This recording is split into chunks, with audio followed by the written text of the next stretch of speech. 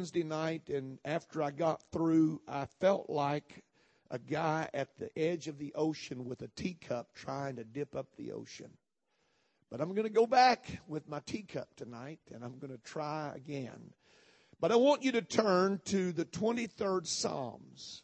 I began to look at this particular portion of Scripture a while back, and it began to speak to me in ways that it has not spoken to me before. And what I saw was a way of thinking or looking at God. And when you begin to read the 23rd Psalm from that perspective, and you understand that that's where the writer was coming from, it was an understanding, it was a way that he looked at God. It changes the way you live for God. And if you'll listen to me and maybe say an amen every once in a while, or at least nod your head, don't nod it going to sleep, but I think I might give somebody something tonight. But I want you to read it with me. Most of you can probably quote it, but the 23rd Psalm, beginning with verse 1 down through verse 6. The Lord is my shepherd, I shall not want. He maketh me to lie down in green pastures. He leadeth me beside the still waters. He restoreth my soul. He leadeth me in the paths of righteousness for his name's sake. Yea, though I walk through the valley of the shadow of death, I will fear no evil, for thou art with me, thy rod and thy staff, they comfort me. Thou preparest a table before me in the presence of mine enemies. Thou anointest my head with oil, my cup runneth over. Surely goodness and mercy shall follow me all the days of my life, and I will dwell in the house of the Lord forever. What a powerful, powerful promise from the Word of God. I talked to you last week about the first statements of the Psalm, establishing a principle, a groundwork upon which all of the other words have meaning. And that is that the Lord is my shepherd. If there is no relationship with Him, then there are no promises to enjoy of His. And so it begins at that relationship point. And knowing God is more than knowing about God. It's more than knowing that there is a God. It is coming into a relationship through the new birth experience. The word know in the Old Testament referred back all the way to the Garden of Eden, where the Bible said that Adam knew Eve and she bare a son. There was an intimacy in that knowledge and that relationship. And so when we talk about knowing the Lord, we're not talking about brain matter working and thinking. We're talking about humbling ourselves at His Word and obeying His Word and knowing Him, coming into a relationship with Him in that capacity. And all of you, I would say, if not most all of you, I guess everybody here knows that born again experience. But tonight, I want to go back there and I want us to move forward. When we began to look at the 23rd Psalm, what I would call the all too familiar Psalm, it is important that we carefully observe what is spoken here in these verses. I like to think of it as a stroll rather than a walk. Kind of like venturing into the Sistine Chapel, or visiting Notre Dame, or perhaps going into the Louvre. speed walking is not appropriate for such a place.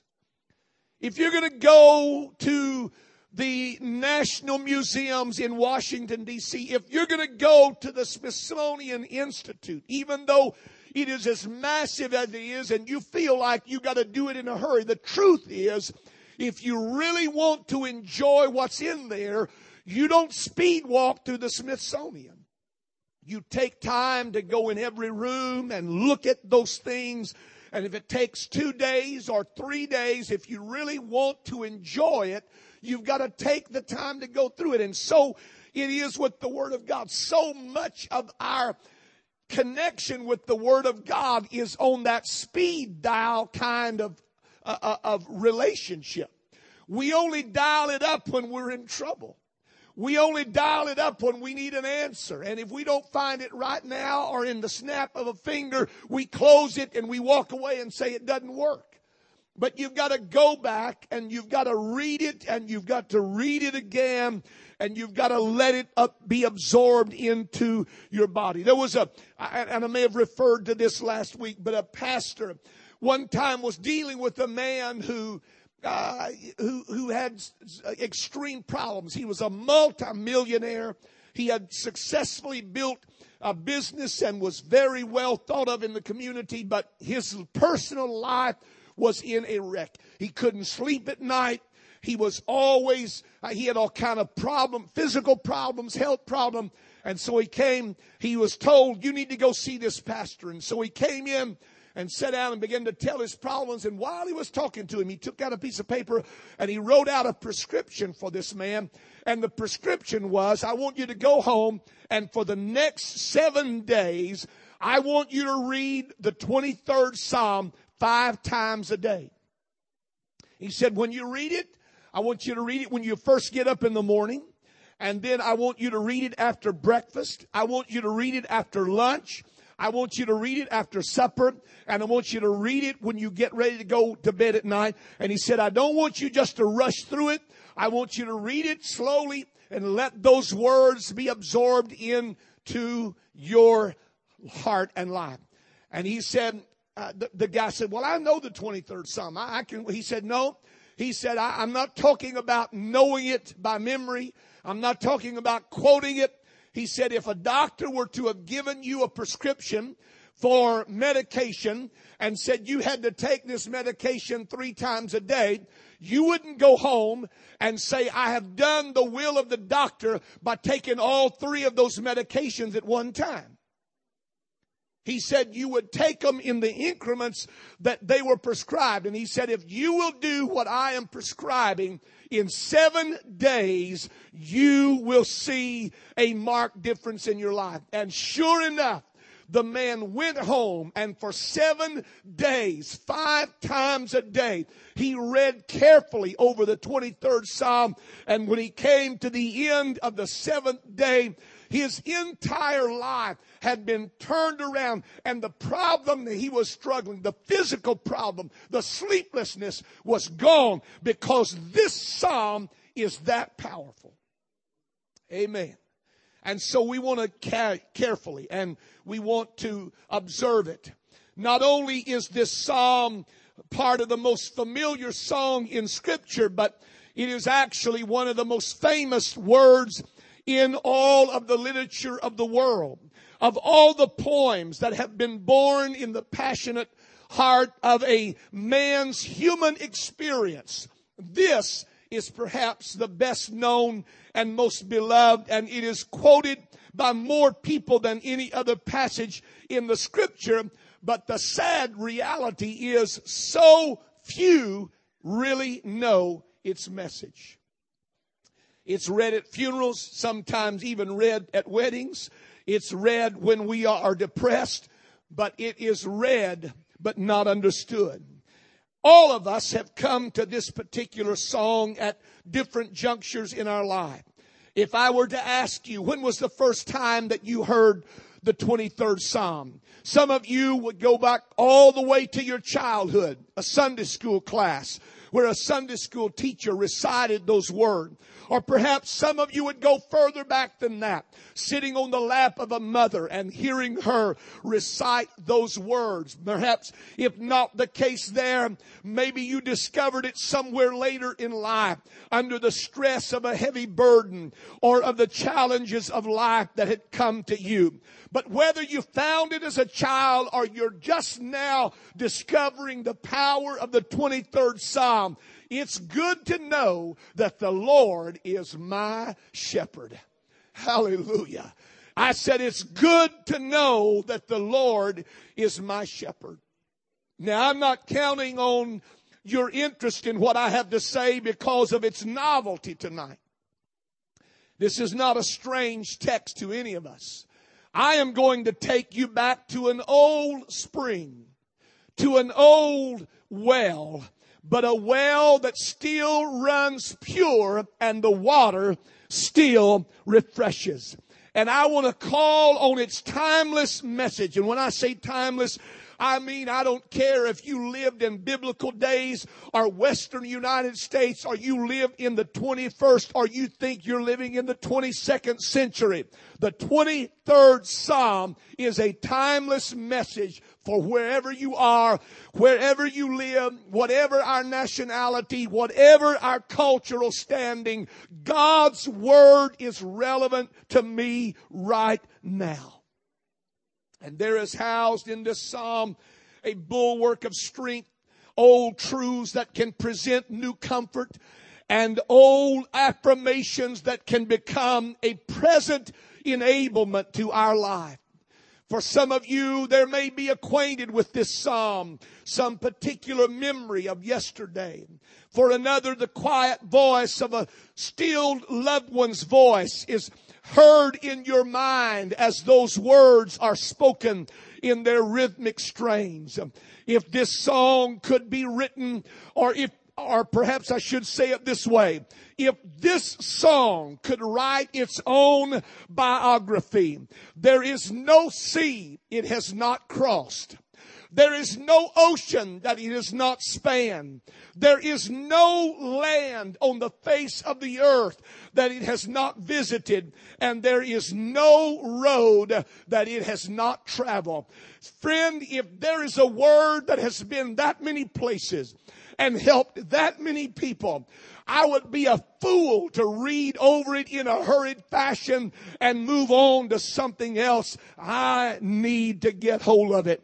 Beggars and kings, rich and poor, children and silver-haired pilgrims have all rejoiced in its beautiful words and its great promises. Mothers and sick folks, storm-tossed souls have sung its words in the face of their most difficult troubles. And a sin-sick soul somewhere has clung to that promise as their very last hope. Dying saints have used this psalm as a pillow on which to lay their head and go to sleep for a season, because the Lord is my shepherd. Hallelujah. Hallelujah. Hallelujah. There is something about this song that when it is sung or when it is read, it touches something within the soul of man. The Lord is my shepherd. I shall not want. Listen to me, folks. There is no problem that this psalm has not faced. There is no problem that this song has not faced. There is no problem that this song has not faced. There is no loss that this song has not encountered. There is no suffering that this song has not witnessed. There is no hurt that this song has not heard of. And there is no song that that there is no mystery that this psalm has not seen. So don't let your particular problem make you think that this is not for me. I'm telling you, it's crossed every ocean. It's gone throughout every land. It's walked down every back road of worlds. And in this world tonight, there's not a problem we face. There's not a hurt that we're going through. There's not one thing we've lost. And there's not one mystery of life that we encounter that the 23rd Psalm has not already met. It's already addressed, and there's an answer within it for what I'm going through right now. Hallelujah. The Lord is my shepherd.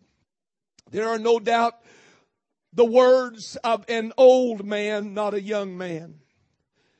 There was an old man writing the 23rd Psalm. A man who, as he sat down looking out over his kingdom, looking out over the blessings of God and all the richness and vastness of what God had provided, memory took hold of his hand and began to take him back down the lanes of life. And all of a sudden, the silver hair is replaced by the golden locks of youth. And this man who is now king over Israel, now again is back in that land of his youth. And he feels in his hand the staff that he felt while he was a mere lad. And overhead is the bright blue sky, cloudless sky of the Syrian world that he had grown up in. And there are the familiar sounds and the familiar smell of the flock. And as he sat there looking out and his mind taking him back, he suddenly realizes, this is my life. This is my life. This is where I am. This is why I am where I am, because I too have a shepherd. I have somebody watching out for me. I am here. I am where I am because somebody has been leading me. I am where I am because somebody has been providing for me. I am where I am because somebody has blessed me. And the psalmist realized, and that's when those words begin to flow out, all of the promises. When he realized what that shepherd had been, that's exactly what God has been to me. He has been my shepherd. Amen. Amen. And I believe this is what he realized that day. Number one, as a shepherd, he realized that the sheep are his. The sheep are his. And because they are his, he leads them into green pastures. Now, he is not going to lead another sheep. He is not going to call for another flock. He is going to call for his sheep. He is going to call to those that he owns and those that are his possession. Not only that, but he is going because they are his, because they belong to him. He said, you know what I'm going to do? I am going to satisfy their hunger. I'm going to lead them into places where they can eat and be nourished. They're going to lie down and they're going to feel secure because they are fed and they are well nourished. I have noticed in my life, and especially since our grandbaby has come along, I have noticed that we are usually restless when we become hungry. When Callie really gets hungry, she has a way of letting us know that there's something wrong. And I've noticed other people say, there's a grumbling in my stomach. There's a reminder. So when we get hungry, we get restless. And God knows that about his people, that when people are hungry, they are restless. And so he brings us into places where we can find food and substance. And he brings us to those places where we can eat and be nourished, and where we can lie down and not be afraid, where we can come and feel secure. secure. For the shepherd, his day began about 4:30 in the morning when he called them out and he led them out of the fold and took them to the field. By 10:30 in the morning, the sun was up and it was hot. And there he realized these sheep, they've been eating all morning. And so now he brings them to a place where they can eat. They don't need to drink, because if they drink now, it will make them sick. They have to sit down. They have to rest for a moment. They have to allow that food to be nurtured into their system. They have to chew their cud. They have to let the food be digested. And the shepherd knows that. So he brings them to a place in their life. He brings them to a point in their journey where they feel secure enough, where they feel safe enough that they can sit down, they can lay down in the grass, and they can allow the food that they have eaten to be absorbed into their system. Do you realize sometimes that when you feel like you're on your back, that maybe God might have orchestrated that so that you would look up? Maybe the reason the Bible said He made them lie down. I know enough about humanity to know that you're not going to tell some people what to do. And I've pastored long enough to know that I'm not going to tell some people what to do. That's why as an under shepherd, I've tried to lead you and not force you. I've tried to obey the Word of God and bring you to a place where you feel secure enough and comfortable enough that you can get down, you can rest, and you can find nourishment. But sometimes God puts us down. Sometimes He has to force us down so that we will find time to rest, and we will find time to look up and realize that the Lord's hand is upon us. Not every trouble that happens to you is of the devil. Not every problem you're going through is of the devil. God's hand is on your life right now, and God is orchestrating your journey. And you may be down right now because God said it's time for you to rest. It's time for you to get down where you can see me better. When a sheep is feeding, the only place its head is in the grass. And when he stays like that, he can get into a lot of trouble. He can wander away. He can get lost. He can even begin eating things that are poisonous to his system. And so the shepherd has to make him stop.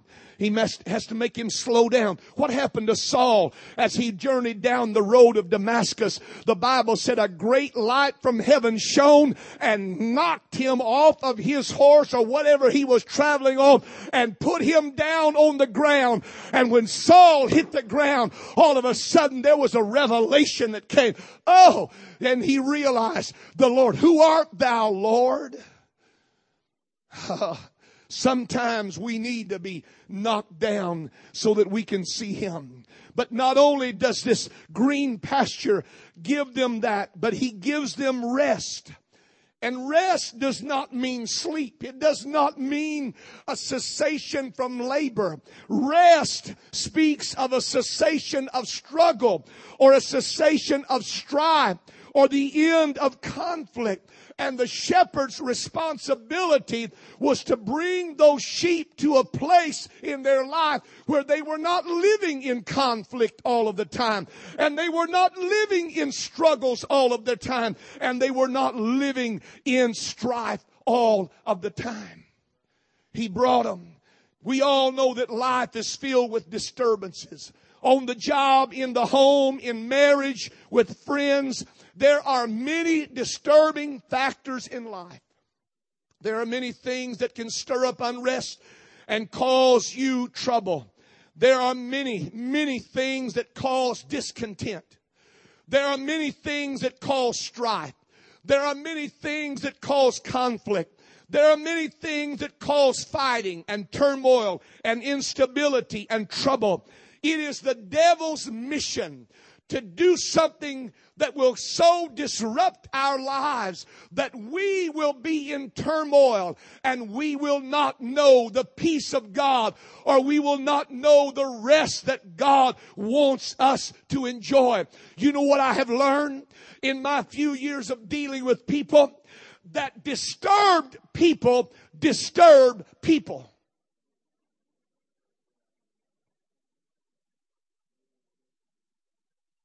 Jesus is on a boat with his disciples headed across the Sea of Galilee. Jesus is in the front of the boat asleep on purpose. The Bible said he went to that part to go to sleep. And a storm comes up, and the disciples get all agitated and bent. And here these are seasoned seamen and fishermen, and they should know how to roll with the punches, but they're just completely blown out of the water, pardon the pun. They don't even know how to handle the problem. Their life is in turmoil. They're in a tizzy. They're turned upside down. And so what is the first thing they do? They try to find somebody that's got peace and trouble them.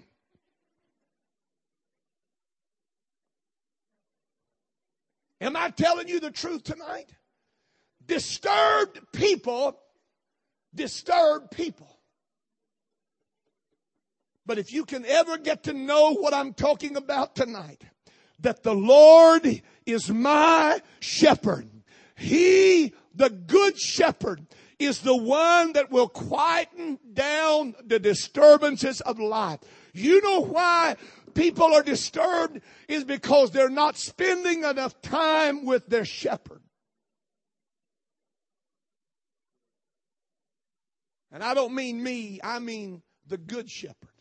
But some of them aren't spending enough time with this shepherd either. And people that don't spend enough time with the shepherd are going to be disturbed and troubled, and they're going to disturb as many people as they can. And they're going to cause as much trouble as they can. What we need to do is get back to the feet of our Savior. We need to get back to the feet of Jesus and say, Lord, you promised that if I would give my life to you, you would take care of me. You are the one responsible to help me deal with these disturbances. Amen. There are some people whose life is always in an uproar. But can you understand me tonight? That's not how God wants you to live or me to live. He doesn't want me to live where I'm always struggling. I've always got a problem. I'm always distressed. Now, I know some people that go from problem to problem. They just live from problem to problem. That's the only way they know how to exist. God, that's not the will of God for us to live like that. Amen. God said, I can take care of you. He said, my peace I leave you, not as the world leaves, or not as the world gives, but my peace I give unto you. Peace that can lay its head down in the middle of a storm and sleep on. Peace that can come to the heart of Simon Peter locked away in a jail, knowing that James has just been beheaded and he's coming up for Monday. And the angel had to wake him up because he was asleep before he could even get him out of prison. How do you know that he was asleep? Well, the Bible said he had to wake him up. How can a man sleep when he knows he's going to die tomorrow? The reason he could go to sleep is because he knew he wasn't going to die tomorrow.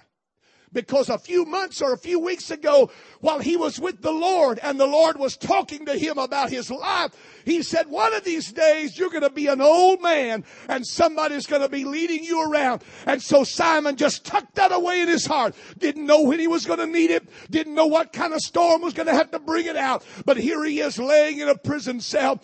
And Herod said, your head's next. And he said, oh no, you don't know what you're talking about. God gave me a promise. It's not my time yet. Do you know what some of you need to wake up and realize? It's not your time. You're not going to die. You're not going to be destroyed, and you're not going to be defeated. Why? Because the Lord is my shepherd. The Lord is my shepherd. Amen. Not only does he do that because they are his, but he knows all those sheep by name. He knows all those sheep by name. He knows them because he bought them. He knows them because he purchased them. He knows them because he invested in them, and they are his. Psalms 100. I love the Psalms, but I love the 100th Psalm. The 100th Psalm says, enter into his gates with thanksgiving and into his courts with praise. And it talks about knowing that the Lord, he is our God and we are his people. And this is a statement that he makes in verse number 2 of Psalm 100. We are his people and we are the sheep of His pasture.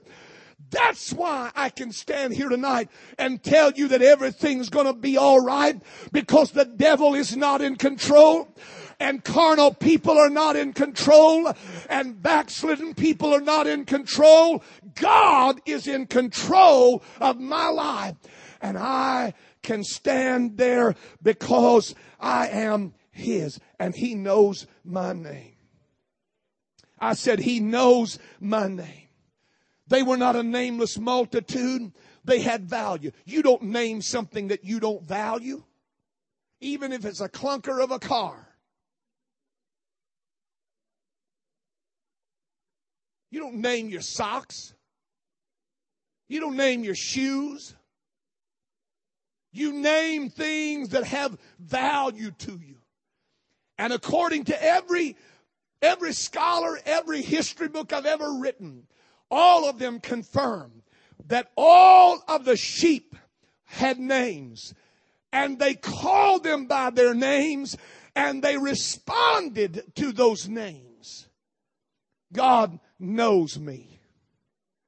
He knows me. He knows my name. He knows where I live. And listen to me, folks, this is what I got excited about today. Even if I have a bad name, even if my name has attached with it failure and dysfunction and all kind of other sin, He has given me an opportunity to take on His name. What better deal could you ask for than to carry His name? We're not vagabonds. We're not wanderers of the wild. We're not wild stallions. We're His people. They are not just sheep. They are His sheep. They are His sheep. Praise God. It's good to know that somebody has laid claim to me. Woo! Hallelujah. The Lord is my shepherd. Hallelujah. The Lord is my shepherd. The third thing that I believe David was reflecting on was that he knows their peculiarities. And this is what he said. He leads me beside still waters. The Hebrew says He leads me beside stilled waters. Past tense. Stilled waters. You see, sheep are naturally afraid of running, rushing, noisy water. And they have a reason to be. Moving water is a terror to them because their coats are so heavy that if somehow they were to stumble or they were to be caught by the current and swept in, there is something internally in that sheep that knows it could not survive, it would drown. And so it stays away. It will not rest. It will not be comforted when there is a noisy brook or creek. And so if they were in an area where that was the case, they tell me that the shepherd would go out ahead of the sheep and they would take stones and they would dam up that creek so that it would bring that water down to a calm place where those sheep would feel safe enough to come and drink water and not be afraid. You know what that tells me? That tells me that God knows my fears. When He is my shepherd, He knows my fears. He knows what I'm afraid of. He knows what causes me to worry. And the Bible said He is my shepherd. And because He knows that, He's going to make sure that He creates an atmosphere where I do not have to worry or be afraid of what might happen to me. God knows my limitations and He knows my weaknesses, and the shepherd does not mock his sheep because of their weakness. He doesn't mock them because they are afraid of running water. He just knows to provide them an atmosphere where that is not the case. He doesn't condemn them because of their limitation. He does not force them. You know, it doesn't take a lot to be a mean preacher All you got to do is just have a little wind and slam your fist down a few more times than I do. It doesn't take much to be a hard person.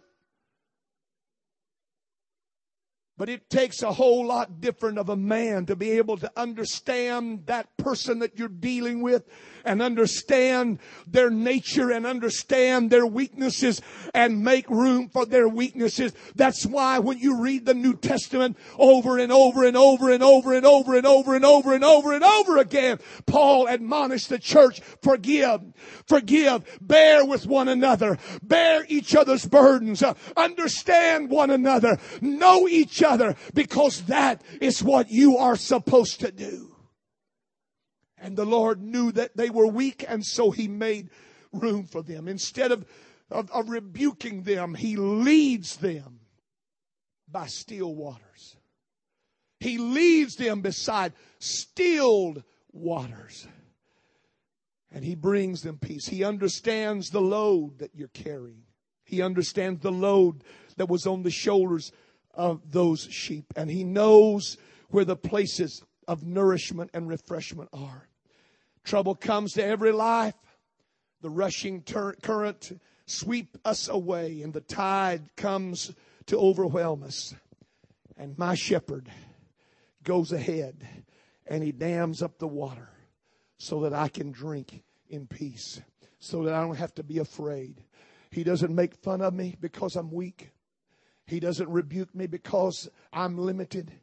He doesn't look at me and my failure and say, what a pathetic person you are.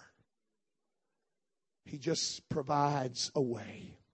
God never demands what I am beyond the strength or the ability to do. He knows, this is what amazes me, He knows their unique propensities. He not only knows their nature, that they're afraid, but He knows their propensities. He knows which one of them have a tendency to wander away. He knows which one of them has been wounded. He sees the ear of one that's scarred, and he remembers that that's the one I had to take out of the mouth of the lion. It just reminds him, and it reminds those sheep, that's what God's willing to do for us. That's how far God's willing to go. You hear me tonight. There is no devil in hell or out of hell that can stop the hand of God reaching to where I am, pulling me out of the mouth of the lion, restoring my soul, and putting me back in the fold. Don't you ever believe a lie from hell that once you've fallen, you're just a fallen person. When you come in to know the shepherd, He said, I'll do whatever I've got to do. I'll go as far as I have to go to save you. I'll repair that ear. I'll put those arms back. I'll put those limbs back. I'll put you back in my fold. Hallelujah. Praise God. Praise God. He knows my propensity. He knows my weaknesses. He knows the one who wobbles as he walks. And He remembers that that's the one that strayed. And so after so many times of straying, the only way He could remedy that was to take that staff and crack that front leg and break it. And then He would take it and He would bind up that leg. And that leg would be held in a cast. And as a result of that, that sheep would stay closer to Him than any other sheep in the herd. Any other sheep in the fold, they would stay near. He would hobble, but He hobbles so He could help him. Sometimes God has to do that to us. Sometimes we're so stubborn and rebellious, and sometimes we're so hard-headed that God just has to take us down a notch. He has to break a leg and then mend it, but He does it because He is my shepherd. Hallelujah. More than one night He had spent in the wild searching for that lost sheep. Aren't you glad He searches for the lost sheep? Anybody here never been lost? Some of us have been lost so many times we don't even know how to remember. We've lost count. But oh, my friend, listen to me. It is so good to know that there is one who loves me. He loves me enough that He will search throughout the night to find me. It's good to know that there is one who seeks after me. There is one, it's good to know there's one who provided for me. It's good to know there's one who has comforted me. He has guided me. He has protected me. He has led me. He has lifted me. He has kept me. He has put His hand upon me, and He has put His name upon my life. Oh, my friend, how did I make it? I made it because of the shepherd. How did I survive? I survived because of my shepherd. How did I get through it all? I got through it all because I had a shepherd leading me and guiding me and directing me and providing for me. How did David become what he became? He became it because God had His hand on him. Praise God. What a discovery. What an incredible wealth of strength and encouragement and joy and peace come from knowing the Lord is my shepherd. Amen. I'm sure that each of you desire to face the future with confidence and hope. You want to handle the stress of your day with courage. And you want to be strong when everything around you is falling apart.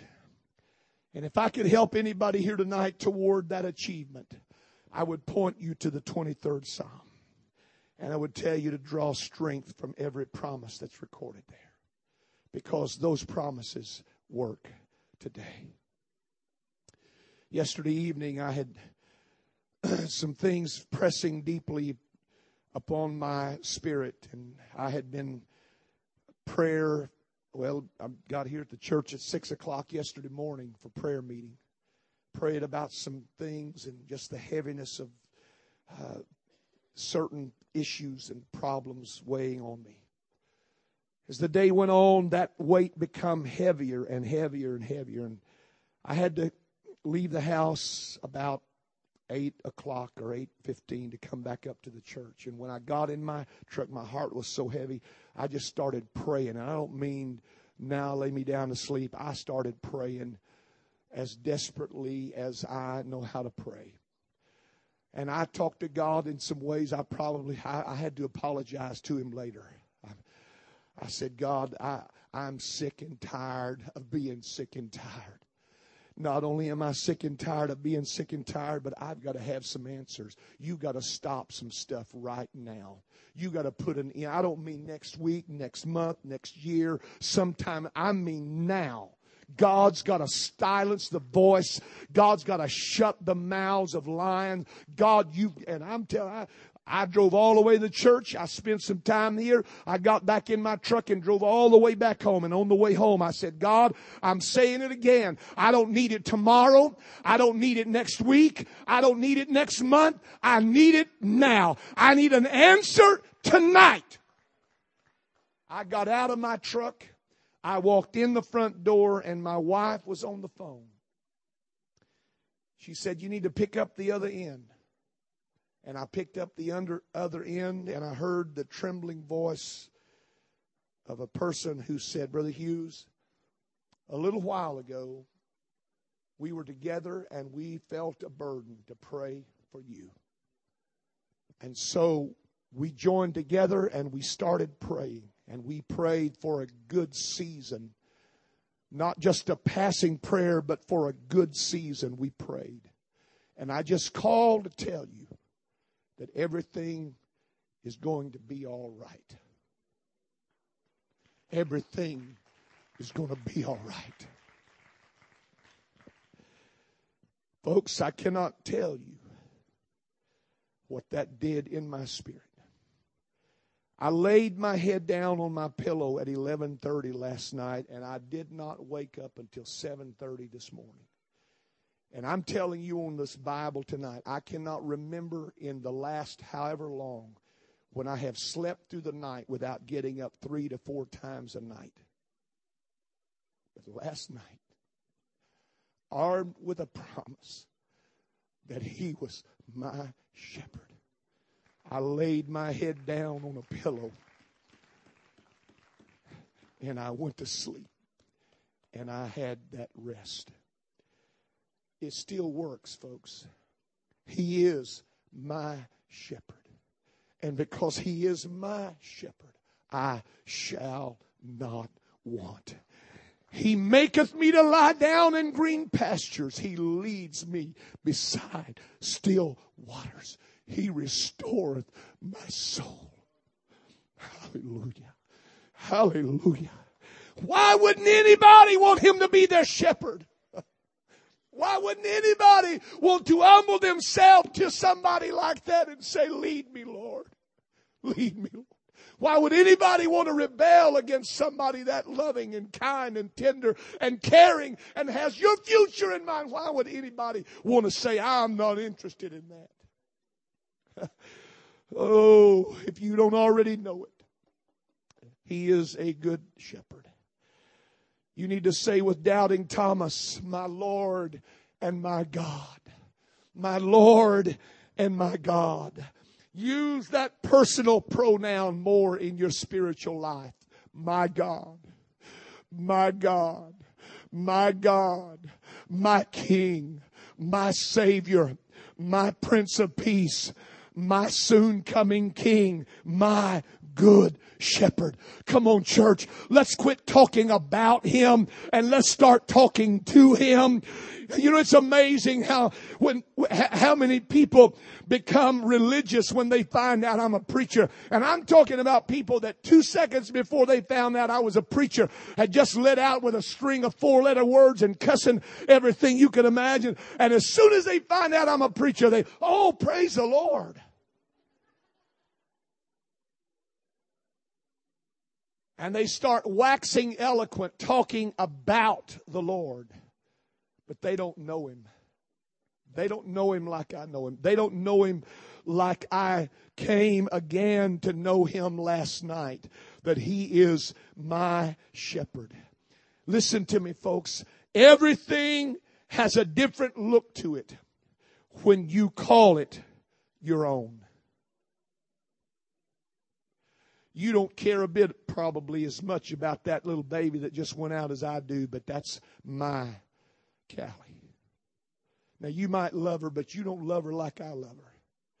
And anybody raise their hand against her, folks, you might see a side of me you've never seen before. As a matter of fact, I might even see a side of me I didn't see before. But it's because that's my child. That's my baby. That's my family. You know, that's the way we ought to feel about the family of God. When the enemy attacks, when the wolves come in and try to devour, there ought to be something that rises up inside of me and says, you know what? This is my family. Hallelujah. And when you start looking at it like that, it changes the way you treat it. It changes the way you act about it. It changes the way you talk about it. It changes even the way you allow anybody else to talk about it. When it becomes my church. This is my church. Amen. This is my church. You know what's sad? There are people that sat on these pews for a long, long time that you wouldn't from the depth of your heart say that a few months ago or a few years ago, but this church walked through some dark places with you and you found that there are people here just like God. They love, they care, they have compassion, and they are doing their best. They're struggling like everybody else, but they're doing their best to make sure that this place is a safe place for people to live. It takes a whole new look to it when you start calling it by that personal pronoun. My church. My pastor. My brother. My sister. You're not going to let somebody run them down. I mean, you're not even going to let somebody run them down. You're going to stop them in their tracks and say, you know what? That don't fly here. Amen. Praise God. This is my church. I feel that way because that's the way the Lord feels about me. He said, you're mine. I'm going to protect you. I'm going to do my best to provide for you. I'm going to take you places you've never been before. I am going to lift you. Praise God. The Lord is my shepherd. I shall not want. Hallelujah. Come on, I preached too long tonight. My goodness, I don't know why I rattled on so long. But stand with me.